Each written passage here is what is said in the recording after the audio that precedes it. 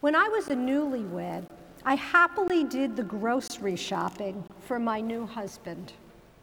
He liked yogurt with berries, so I'd bring home yogurt with blueberries, with raspberries, with boysenberries, with black cherry. The first 3 he greatly appreciated, but it turns out that my husband doesn't like black cherry. Somehow I kept forgetting that. Week after week, only the black cherry yogurts would remain untouched in the fridge. Finally, one day after multiple gentle reminders, he tried something new. He reached for my hand, and with a Sharpie, he wrote on it, "No black cherry yogurt." And you know what? I haven't bought a black cherry yogurt going on 3 decades. That little inscription, long faded from my hand, has not faded from my memory. Paradoxically, even the most evanescent touch can endure long beyond the moment. I was reminded of this when I recently attended our nephew's wedding in Houston. He married an Indian woman whose family observed Jain traditions. So we were treated to the sounds, scents, colors, and tastes of India. From a contingent representing the groom's village dancing our way into the wedding hall to the beat of a traditional drum, to the riot of color of the gorgeous silk garments, this was a feast for the senses. But the sense that seemed most on display throughout the highly choreographed ritual was touch. First, the man who officiated tied a string around the bride's wrist and then around the groom's wrist to symbolize protection during their married life.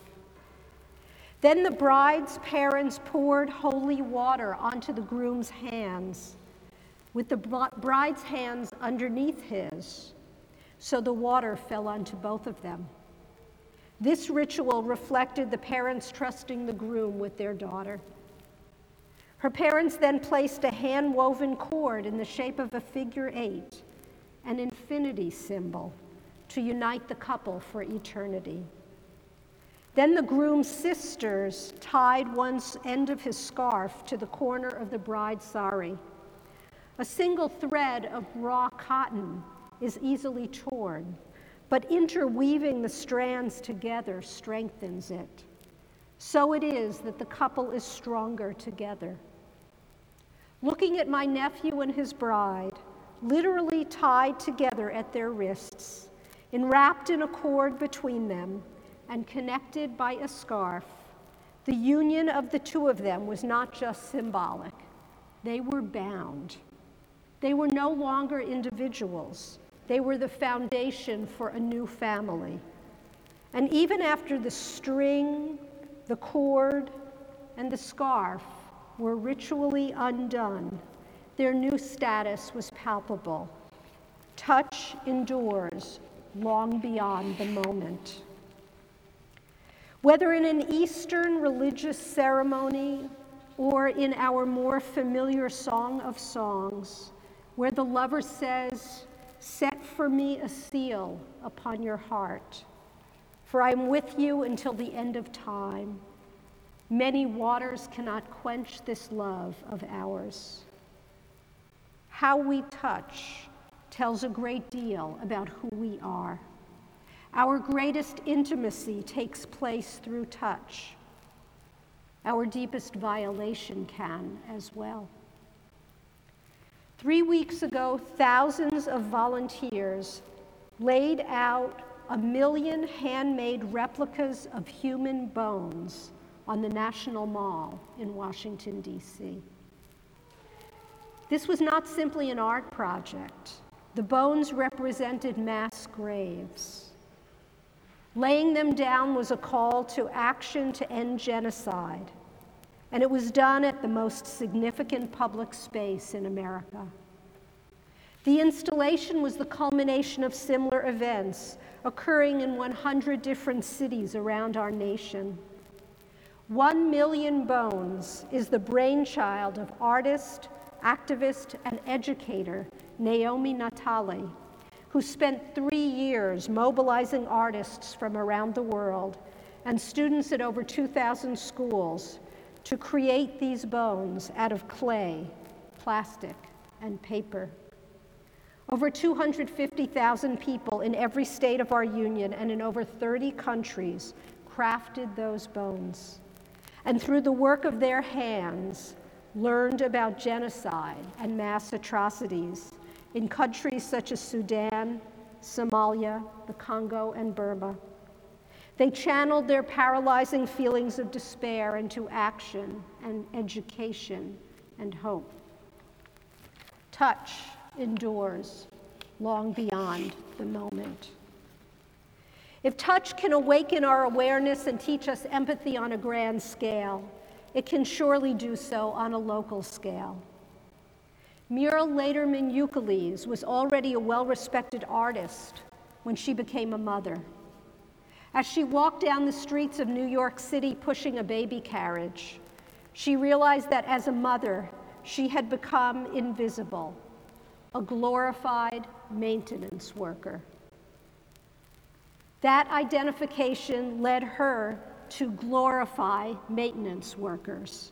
She created Touch Sanitation, a project in which she shook the hand of more than 8,500 sanitation workers in the city of New York and said, "Thank you for keeping New York City alive." So appreciative that they were not only recognized but touched, they proclaimed Euclides the artist in residence of the sanitation department of the city of New York. The workers were responding to being touched because to be untouched can be dispiriting or even deadly. In too many cultures, we refer to those with the lowest social status as untouchables. In my neighborhood growing up, a boy my age had familial dysautonomia, a disease of the autonomic nervous system. We kids knew that if he fell or got hit with a ball, it was our job to tell his parents because he couldn't feel pain. Something that might be trivial in a healthy person could be life-threatening to him. Babies who are not touched in the first days or weeks of life often have serious health problems. We call this failure to thrive. Sometimes even with good nutrition and shelter, newborns can die if they're not touched. Many hospitals, including Lucille Packard, have volunteer baby cuddlers who hold and calm premature babies, newborns, and those who are ill. Hospitalized babies who are held frequently get better and are discharged sooner. Withholding touch can have permanent consequences. Touch endures long beyond the moment. Rabbi Robert Kirshner once wrote about those our society doesn't want to touch, whether they be lepers or gay men in the early days of the AIDS epidemic. He reminded us, God has no other hands than ours. If the sick are to be healed, it is our hands, not God's, that will heal them. If the lonely and frightened are to be comforted, it is our embrace, not God's, that will comfort them. The warmth of the sun travels on the air, but the warmth of God's love can travel only through each one of us.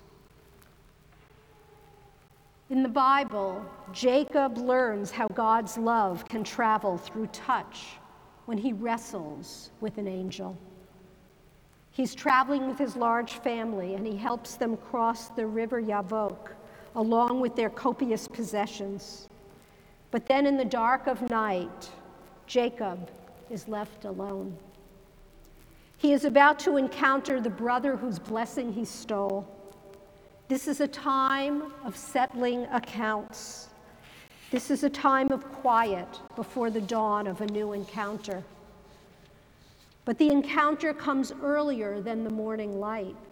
A man appears and wrestles with him, a man whose identity is shrouded in uncertainty. Some see this moment as one where he wrestles with his conscience. Others identify Jacob's mysterious adversary as an angel of the divine.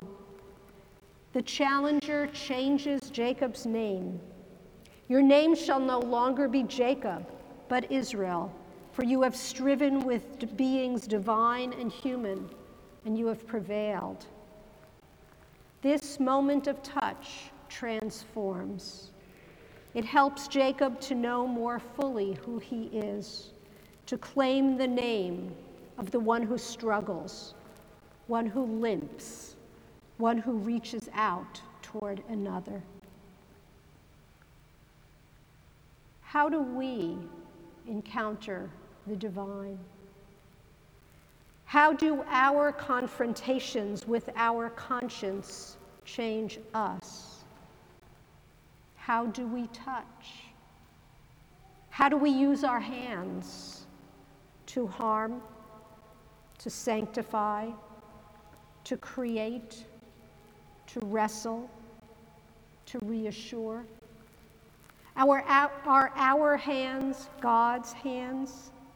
Do we keep them close in our pockets when we might offer a helping hand? Do we cross our arms in a stance of protection or reach across a great divide toward one another? Do we offer an outstretched arm toward another person in our daily lives, in our families, in our communities, in our country?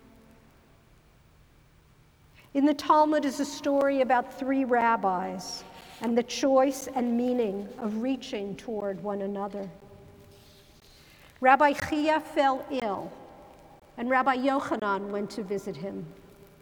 Rabbi Yochanan asks, "Are your sufferings welcome to you?" Rabbi Chia replies, "Neither they nor their reward." Rabbi Yochanan says to him, "Give me your hand." Rabbi Chia gives him his hand, and Rabbi Yochanan lifts him from his sickbed. Then the healer, Rabbi Yochanan, himself fell ill. His friend Rabbi Hanina went in to visit him and asked, "Are your sufferings welcome to you?" Rabbi Yochanan replies, "Neither they nor their reward." Rabbi Hanina says to him, "Give me your hand." Rabbi Yochanan gives him his hand, and Rabbi Hanina lifts him from his sickbed. Why, the rabbis ask, did Rabbi Yochanan, the most accomplished healer of his time, need the help of his friend? And they answer, because a prisoner cannot free himself from jail.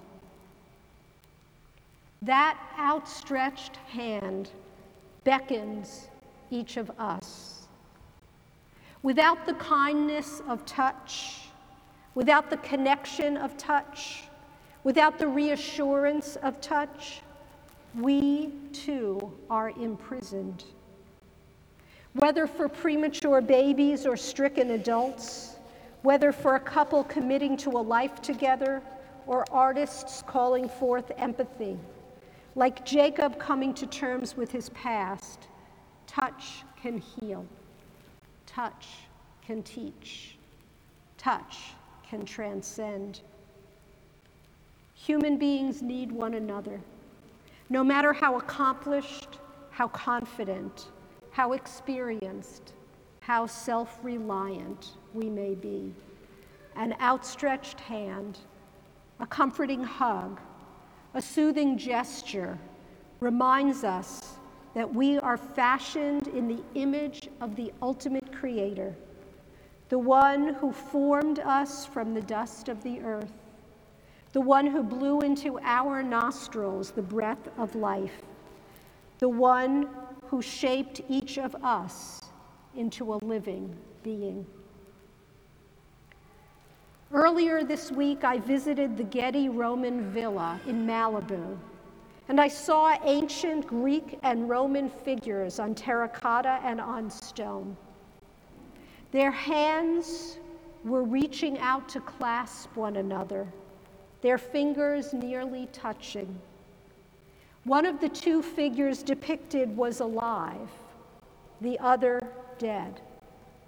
This gesture, common on gravestones, represents the family's final farewell. For over 25 centuries, a gesture of touch has symbolized the border between the present and eternity. Song of Songs teaches, "Set me for a seal upon your heart, for I am with you till the end of time. Many waters cannot quench this love of ours. Many waters cannot quench this love of ours." As we remember and honor those who have cared for us with loving touch throughout our own lives, let us make of our hands God's hands. Let us reach out toward one another in generosity and in gentleness, in kindness and with strength. Let us sanctify our touch and keep sacred our connections. Let our touch endure long beyond our moment.